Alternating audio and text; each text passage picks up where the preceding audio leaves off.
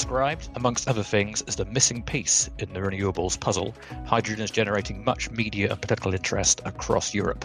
It has huge potential across transport, heating and industrial processes, and storage. Hydrogen also has significant potential to help reduce energy dependencies and increase energy security, a topic, of course, now in laser-sharp focus given the war in Ukraine. Indeed, hydrogen is a key pillar of the Repower EU plan, the European Commission's proposal to end reliance on Russian fossil fuels before 2030.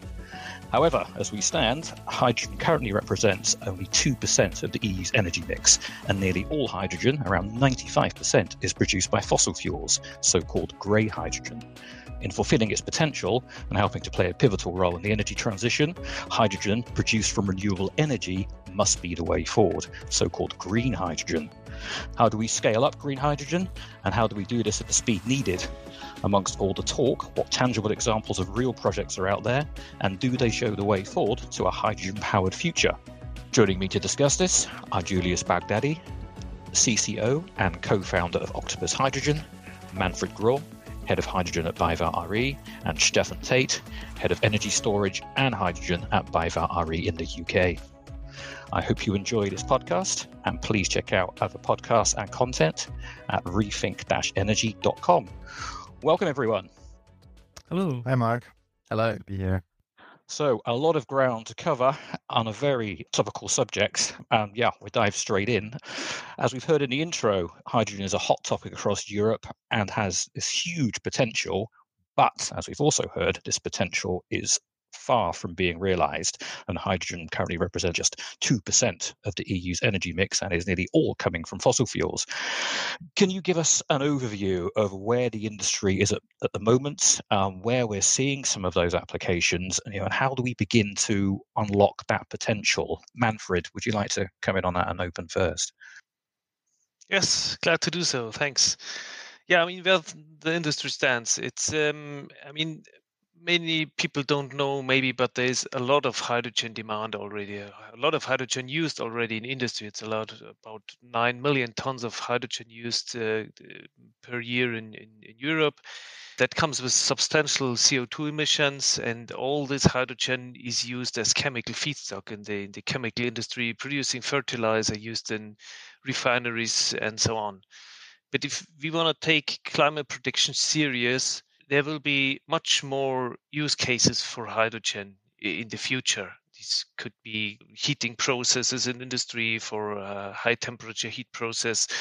There will be additional processes in the industry like the steel sector. There will be a lot of hydrogen demand in the mobility sector, in the energy storage sector, and so on. So there will be a lot of more hydrogen that will be used in future. About unlocking, that's the main thing, right?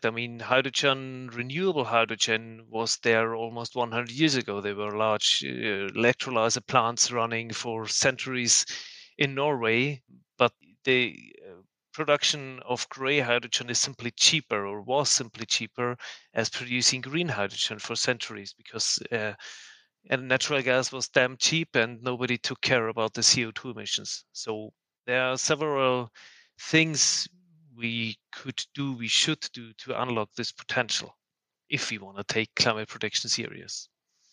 And Julius, Octopus based in the UK, and we're collaborating with you on a number of different projects. How are you seeing that from your perspective, and this huge potential, but at the moment just not being realised?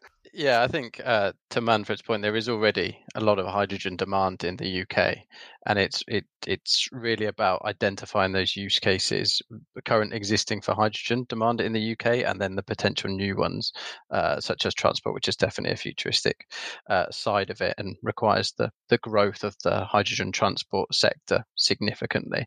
So I think when it comes to green hydrogen, certainly within the UK, there are very few and there are almost no live large projects greater than 1 megawatt within the UK, and there are plans ourselves and others with published ambitions to grow the UK green hydrogen market, and that is, as sort of Manfred alluded to displace some of the grey hydrogen that already exists. And green was nowhere near as competitive on price compared to grey until recent times, and that is changing slightly because of the landscape and the energy crisis that we're now in.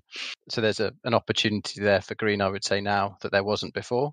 And really, I suppose, but on the transport side, it's about the development of the green hydrogen supply itself, but fundamentally the cost and the ability to get transport up and running on UK roads for heavy goods vehicles and other applications.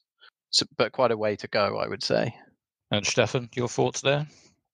I can just stress what Manfred and Julius have already mentioned. I think maybe it's fair to say that there's more applications where hydrogen can help reducing the carbon footprint of industrial processes, of transportation, and especially there where, it's hard to electrify, right? Maybe that's a topic we dig deeper a little bit into then later in this conversation.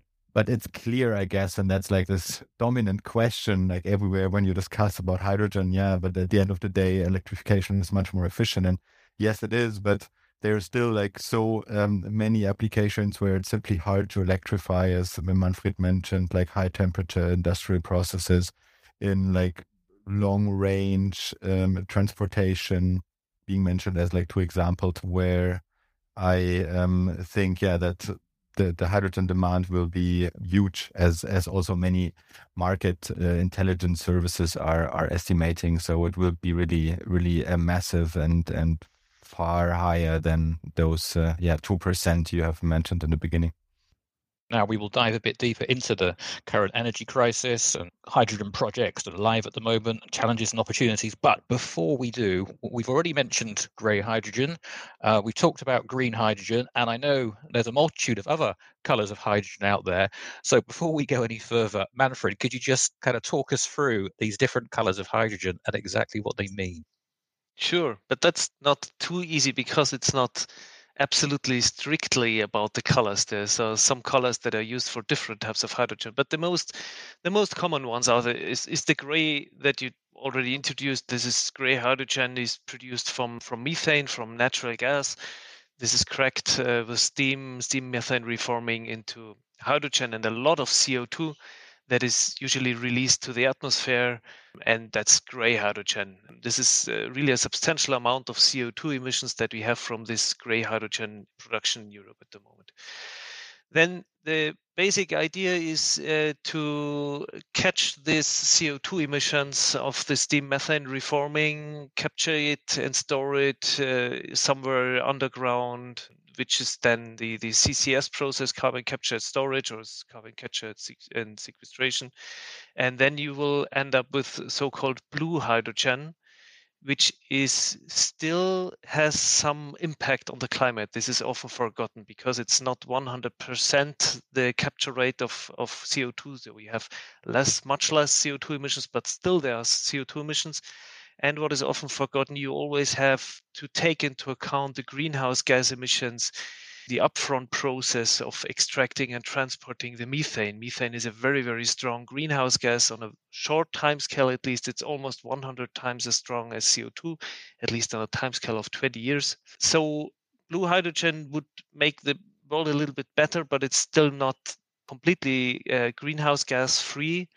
So there is another idea to treat the methane, the natural gas, to extract hydrogen. This is by splitting this methane into hydrogen and a type of solid carbon pyrolysis, and this will be turquoise hydrogen, because that means you don't have CO2 but carbon at the end. You can just dump it somewhere and leave it there, which would be good, but this doesn't work yet on an industrial scale. So there's a lot of trials and errors about this technology. Let's see when this is really ready on the market on large scale. On the other hand, you can not use fossil fuels, but use water as a hydrogen source, and then you have to split the water molecule. This is usually done in an electrolyzer, and this electrolyzer needs a lot of electricity to split the water molecules into oxygen and hydrogen. And then it depends what kind of power you feed to the electrolyzer. If you feed their power from renewable energy plants like solar and wind, then you end up with a green hydrogen without any CO2 emissions. But you can also think of just taking the grid mix more or less to feed the electrolyzer. Then is most times this is called then yellow hydrogen, or you go exclusively for power from nuclear power plants. Then this hydrogen is often called the pink hydrogen. But obviously, we are very much interested in the green hydrogen, which is the only hydrogen that can be produced without greenhouse gas emissions and is sustainable and scalable and so on. So from an environmental perspective, we're thinking green hydrogen. From climate goals, aspirations, we're thinking green hydrogen. I mentioned in the intro that most of what we're seeing at the moment is grey. And just looking around at the moment on that kind of European landscape and what different countries are doing and how they're moving forward and different policies and guidance, what do we think is likely to start to come through more? Are we going to see, green coming through, but grey still being dominant? Or do you think that green hydrogen produced from renewables is on the way to becoming, or will be on the way to becoming, that dominant form of hydrogen? For sure, it will be the dominant form in a few years from now, in a few centuries from now. The role of grey hydrogen will get less and less, will get smaller and smaller. To me, it's not clear, and to many others as well, I think, how big the role of blue hydrogen will be. There are also some NGOs that call for blue hydrogen just to ramp up now very fast the infrastructure. I mean, if you're thinking of huge pipeline networks all over Europe where you transport the hydrogen, it's hard to imagine that you can fill all these pipelines and have a stable supply of hydrogen everywhere with green hydrogen. So also here, blue hydrogen could help in the process, the transformation process to green hydrogen. But at the end, it can only be green hydrogen. As said, blue hydrogen still comes with CO2 emissions, with greenhouse gas emissions. We cannot afford this in future, so it has to be green hydrogen in the end. And the share of green hydrogen will just increase over the next years, hopefully very fast. And Julius, does that reflect what you're seeing in the UK?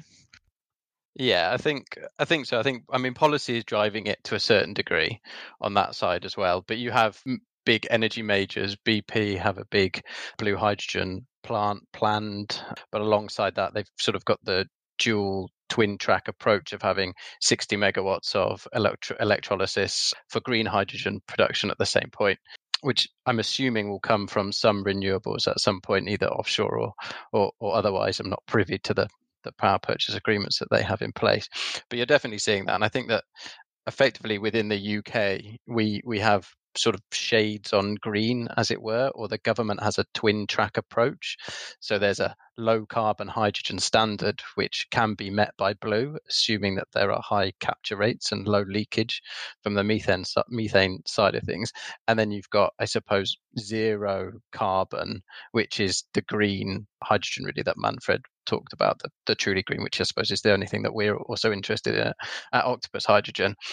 And the definition of, I suppose, even within that in the UK, there are varying definitions of that, be it from a directly connected hydrogen facility to a solar farm, which is what the work that we're doing together between BayWa and Octopus Hydrogen.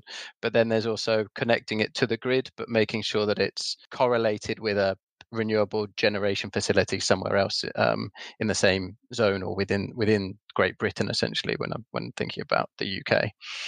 And that side will grow for sure. And then I suppose the critical thing that we need to consider as well is how additional are these renewables? So about hydrogen diverting power away from the renewable grid to be turned into hydrogen, then used in other applications, which isn't necessarily the most efficient use of it. So it's making sure that hydrogen is being used with additional facilities and using curtailed power, but really trying to encourage and grow the rollout of renewables by using some of that curtailed power and enabling renewable projects to make financial decisions and be built. One of the roles that hydrogen can play. So there's a lot of different definitions, and there's a lot of complexity, I would say, within the energy system to try and make sure that we continue to decarbonize electricity grids, but also adopt hydrogen or green hydrogen and learn from it in the early days to make sure that we can decarbonize those other sectors in late 2020s and into 2030 of our hydrogen and other energy carriers, really. And we've mentioned timeframes a few times now, and the need for speed, and this decade. I mean, and timing is absolutely crucial. The climate crisis is happening all over the world now. And unless we end this decade on track to keep temperature rises to 1.5 degrees, which is already looking unlikely, we are going to see that crisis get significantly worse. What can be done to speed up the utilization of green hydrogen? Can it be done at the pace needed to help address the immediate effects of the climate crisis, or is it a fuel source for the generation to come? Stefan, so get your thoughts on that. Yes, we simply need to speed up and achieve a certain pace. Otherwise, future generations won't have too much to worry about anymore, because it might not be a very lively and pleasant place to be, planet Earth. So I think it's definitely possible, but there's not much time to be lost. We need clear regulations on the one side. We need some sort of initial incentives to switch from gray to green hydrogen. And that's really calling the government to sort of start and helping bringing the industry to scale. And then as a third point, we obviously also need enough electrolyzer capacity. That also has been pointed out already in the market, that there's a bit of a lack of production capacity at the moment. This needs urgent adjustment, let's say, to be able to address or deliver all those project initiatives which are currently out there. Yeah, there is a lot of talk about like gigawatt scale projects, but if you look really what is the magnitude and size of projects which are currently already operational or shortly becoming operational, it's rather the focus is on the single-digit megawatt scale, and it's sort of a similar story when I look a little bit on what we as BayWa r.e. are doing, right? And it's sort of natural. You start with smaller projects, and then you learn, and then you get involved in larger scale projects. We have, for example, our electrolyzer in the Netherlands, which is currently being commissioned. It's a 1.3 megawatt electrolyzer next to a 50 megawatt PV plant, which we as BayWa r.e. together with our local daughter company developed, and where we partnered with the local utility, Alianda, to try out grid-friendly electrolysis or hydrogen operation. And this hydrogen is then being supplied to the local transport market, to buses of a local community there. And then there's projects where we're talking about larger electrolyzers, larger hydrogen production, like the initiative around the Barcelona, which is called Hydrogenizing Barcelona initiative, which has been launched in 2020, which brings together many international companies, I think more than 20, also research institutes and public entities, where we want to implement a whole green hydrogen economy in the metropolitan area of Barcelona, focusing around the ports there. And there's a similar initiative also in the south of Germany, in Bavaria, where BayWa r.e. is headquartered, where also many different players are involved, where you then really look at like sort of different scales. And I think those multi-stakeholder partnerships are really important as starting points, and it's sort of a natural sign of like an early industry where kind of many people have something to contribute. Some of them maybe don't really know yet what they want to contribute or what they can contribute. Regulations are a little bit unclear yet, as I said before. So, what do you do as a company? You try to partner with many other companies. One, key aspect I would like to add to those points is really the offtake security. It's a little bit of this chicken and egg at the moment. Everybody is kind of waiting to do projects, but you need sort of either an offtaker who commits to a certain volume of hydrogen with a certain price for a certain amount of time. And then on the other hand, you need those clear regulations, which have been mentioned already previously. And Manfred, on that same topic, boiling all of that down, top 3 things that need to happen if we're going to speed up hydrogen to the pace needed. You've got 3. What are they? 3. Only 3, maybe 4. I okay.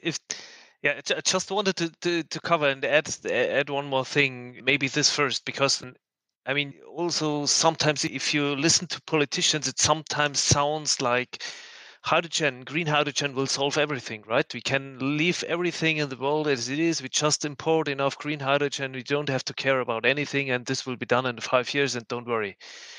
But that's what it isn't, right? I mean, this is overall goal that we want to fulfill is to limit greenhouse gas emissions, and this is a huge puzzle we have to put together. And one of these puzzle pieces is green hydrogen, but it's not that it's either green hydrogen or others. So it has all to happen in parallel. And the worst thing is that, unlike with a traditional puzzle where you put one puzzle piece after the other there, we don't have the time anymore now to really put one thing after the other. It's not the way now that we do 10 years now transformation in the building sector and put a lot of insulation, and next step then is electric vehicle, and next step is we have to do everything in parallel. So the question whether hydrogen will save us now or is something for future can't be answered like this, because it all has to happen in parallel.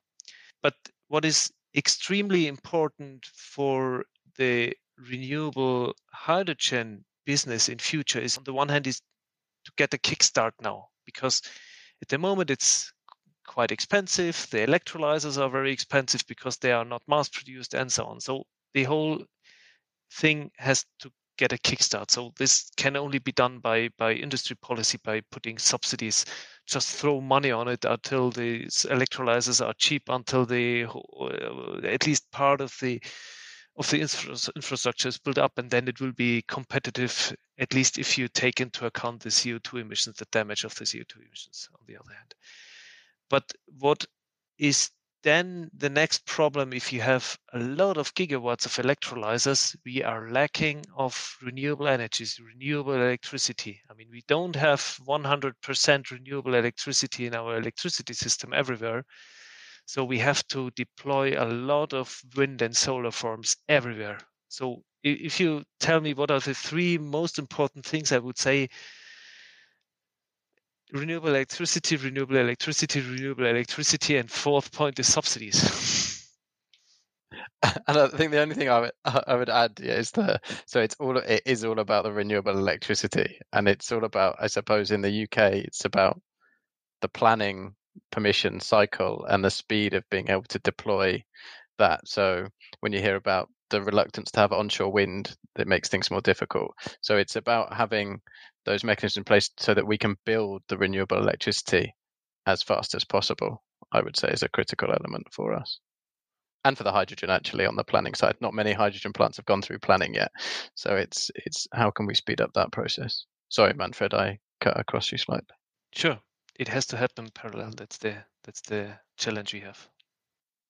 And I would say as well, on top of the subsidy side, is obviously the investment from the private sector as well. And the subsidies help to encourage investment. But, is it outrageous to think maybe we could have higher risk appetite from the private investment sector as well? This is something that we have to solve. And I know it's not a natural place and it won't necessarily work in the current models that people have. But to increase your risk appetite to develop the economy would also help, as well as investment in end use cases of hydrogen rather than only the current existing use cases of hydrogen themselves.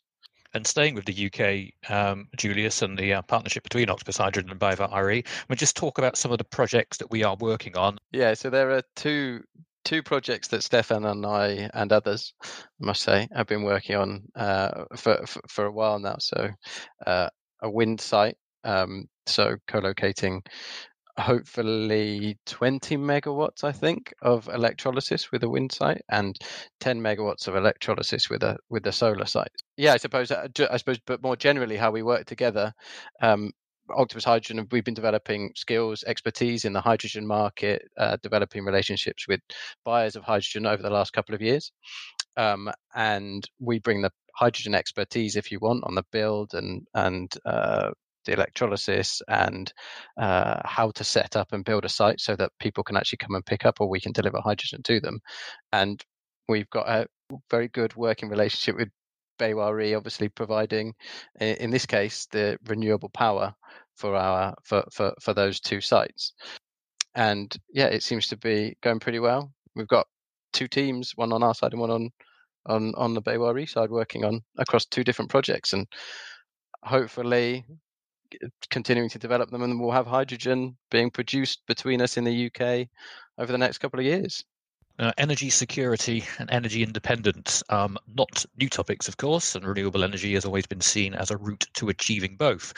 But given the war in Ukraine, that's now brought both of those topics into sharp focus. Stefan, just sticking with you for this one, how do you see hydrogen's role in helping to reduce energy overdependence and increase energy security within Europe, and in the context of the EU's Repower EU plan and the proposal to basically to end reliance on Russia or Russian fossil fuels before 2030? As we already elaborated a bit, hydrogen is crucial in terms of net zero, and it's also crucial in terms of energy independence. There's absolutely no alternative for areas which are hard or impossible to electrify, which we alluded to earlier. And the war in Ukraine, the horrible war in Ukraine, has increased the awareness of the topic. Yeah, you hear about hydrogen now more and more also in the general media, not only in the renewable energy world or in the energy world in general. But I would say the urgency, if we want to limit the global warming to 1.5 degrees, is kind of the same, because it has always been like super, super urgent, and we need to act as fast as we can. Anyway, yeah, it's just that the reliability of power supply needs to be ensured as well, obviously, and therefore you now see things like German Chancellor Olaf Scholz and the Minister of Energy and Economics Habeck flying together to Canada to see where we can source and secure hydrogen from. So yeah, on the political program side, you see this priority on security of supply.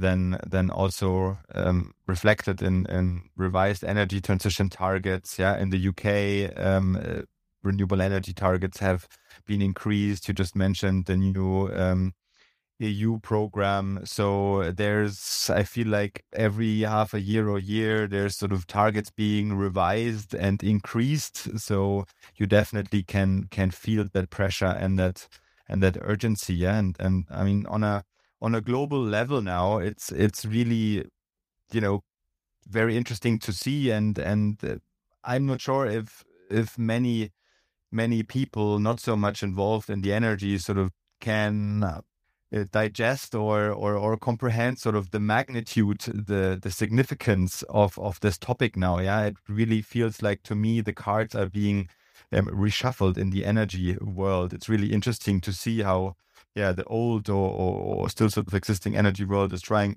to position itself to play a role in the game. Yeah, you see high-ranking political delegations traveling all around the world, visiting conferences and trying to position themselves as a potential provider and exporter of hydrogen. Yeah, countries with good solar and wind resources and accessibility to the sea are all of a sudden super interesting to talk to. Countries in Latin America and Africa, also Australia and others, are aiming to produce hydrogen and to export it. Yeah, and this is really countries also which have not been on the radar in terms of energy experts, which don't have too many or not at all any natural resources like gas or oil to export on. So it has really a geopolitical relevance. Yeah, and it's important in terms of energy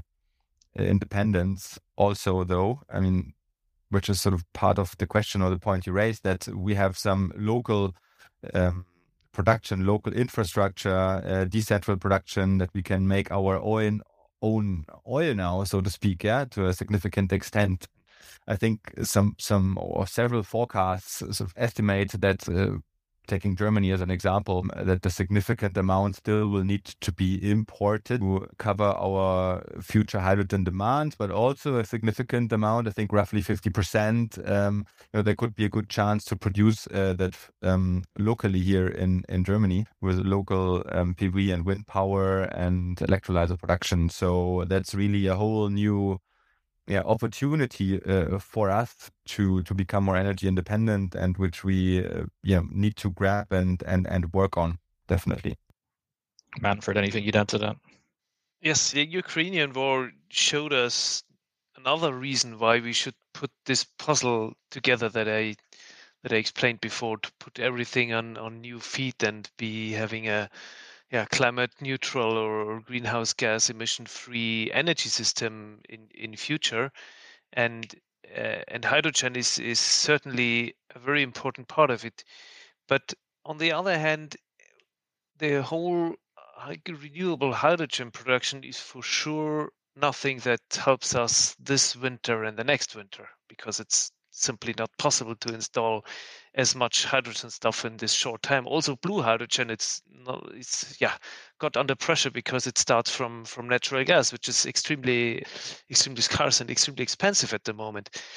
But on the other hand, I mean, the pressure increased, but I also see some kind of danger here, because you need a lot of electricity, cheap electricity, to produce green hydrogen. At the moment, with the extremely high electricity prices, all these business cases to produce green hydrogen got a lot under pressure, and it's almost doesn't matter anymore whether an electrolyzer costs you 1 million per megawatt or you get it for free. With this crazy high electricity prices, we run into problems. And the other problem I see is, this may be especially for Germany, but if you run around now in the world and look for LNG sources and get long-term LNG contracts with somebody just to get LNG now on a very short term, but now and then stick for these long-term LNG contracts, then this could be something that endangers also the transformation towards renewable hydrogen. Let's see. Could be, but it has a chance, but also some risks that it slows down the transition.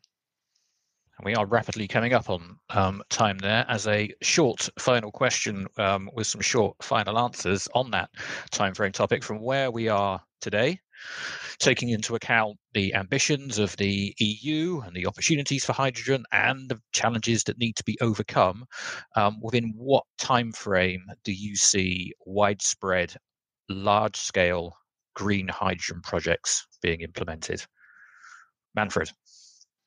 Widespread, large-scale green hydrogen projects, 15 years from now. Stefan?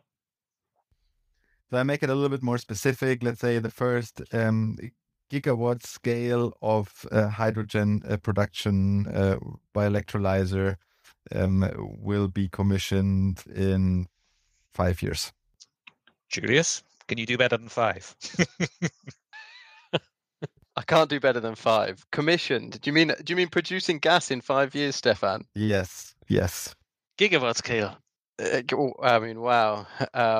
Not from the consultations I've been part of. I would say the precursor, as we mentioned, is the huge increase in the rollout of renewables. So what we're probably talking 7 to 10 to 15 years for that. And then I suppose the green hydrogen, that's a requirement of. So hopefully a fast follow behind that. So I'll go 10 years for the renewables and 13 years for the hydrogen. We've got a good spread of years covered there. So we are up on time on another podcast. A big thank you to all of my guests and to all of you for listening. Please join me next time. And don't forget, you can check out other content and podcasts at r.e.think-energy.com. Thanks a lot. Speak soon. Bye-bye.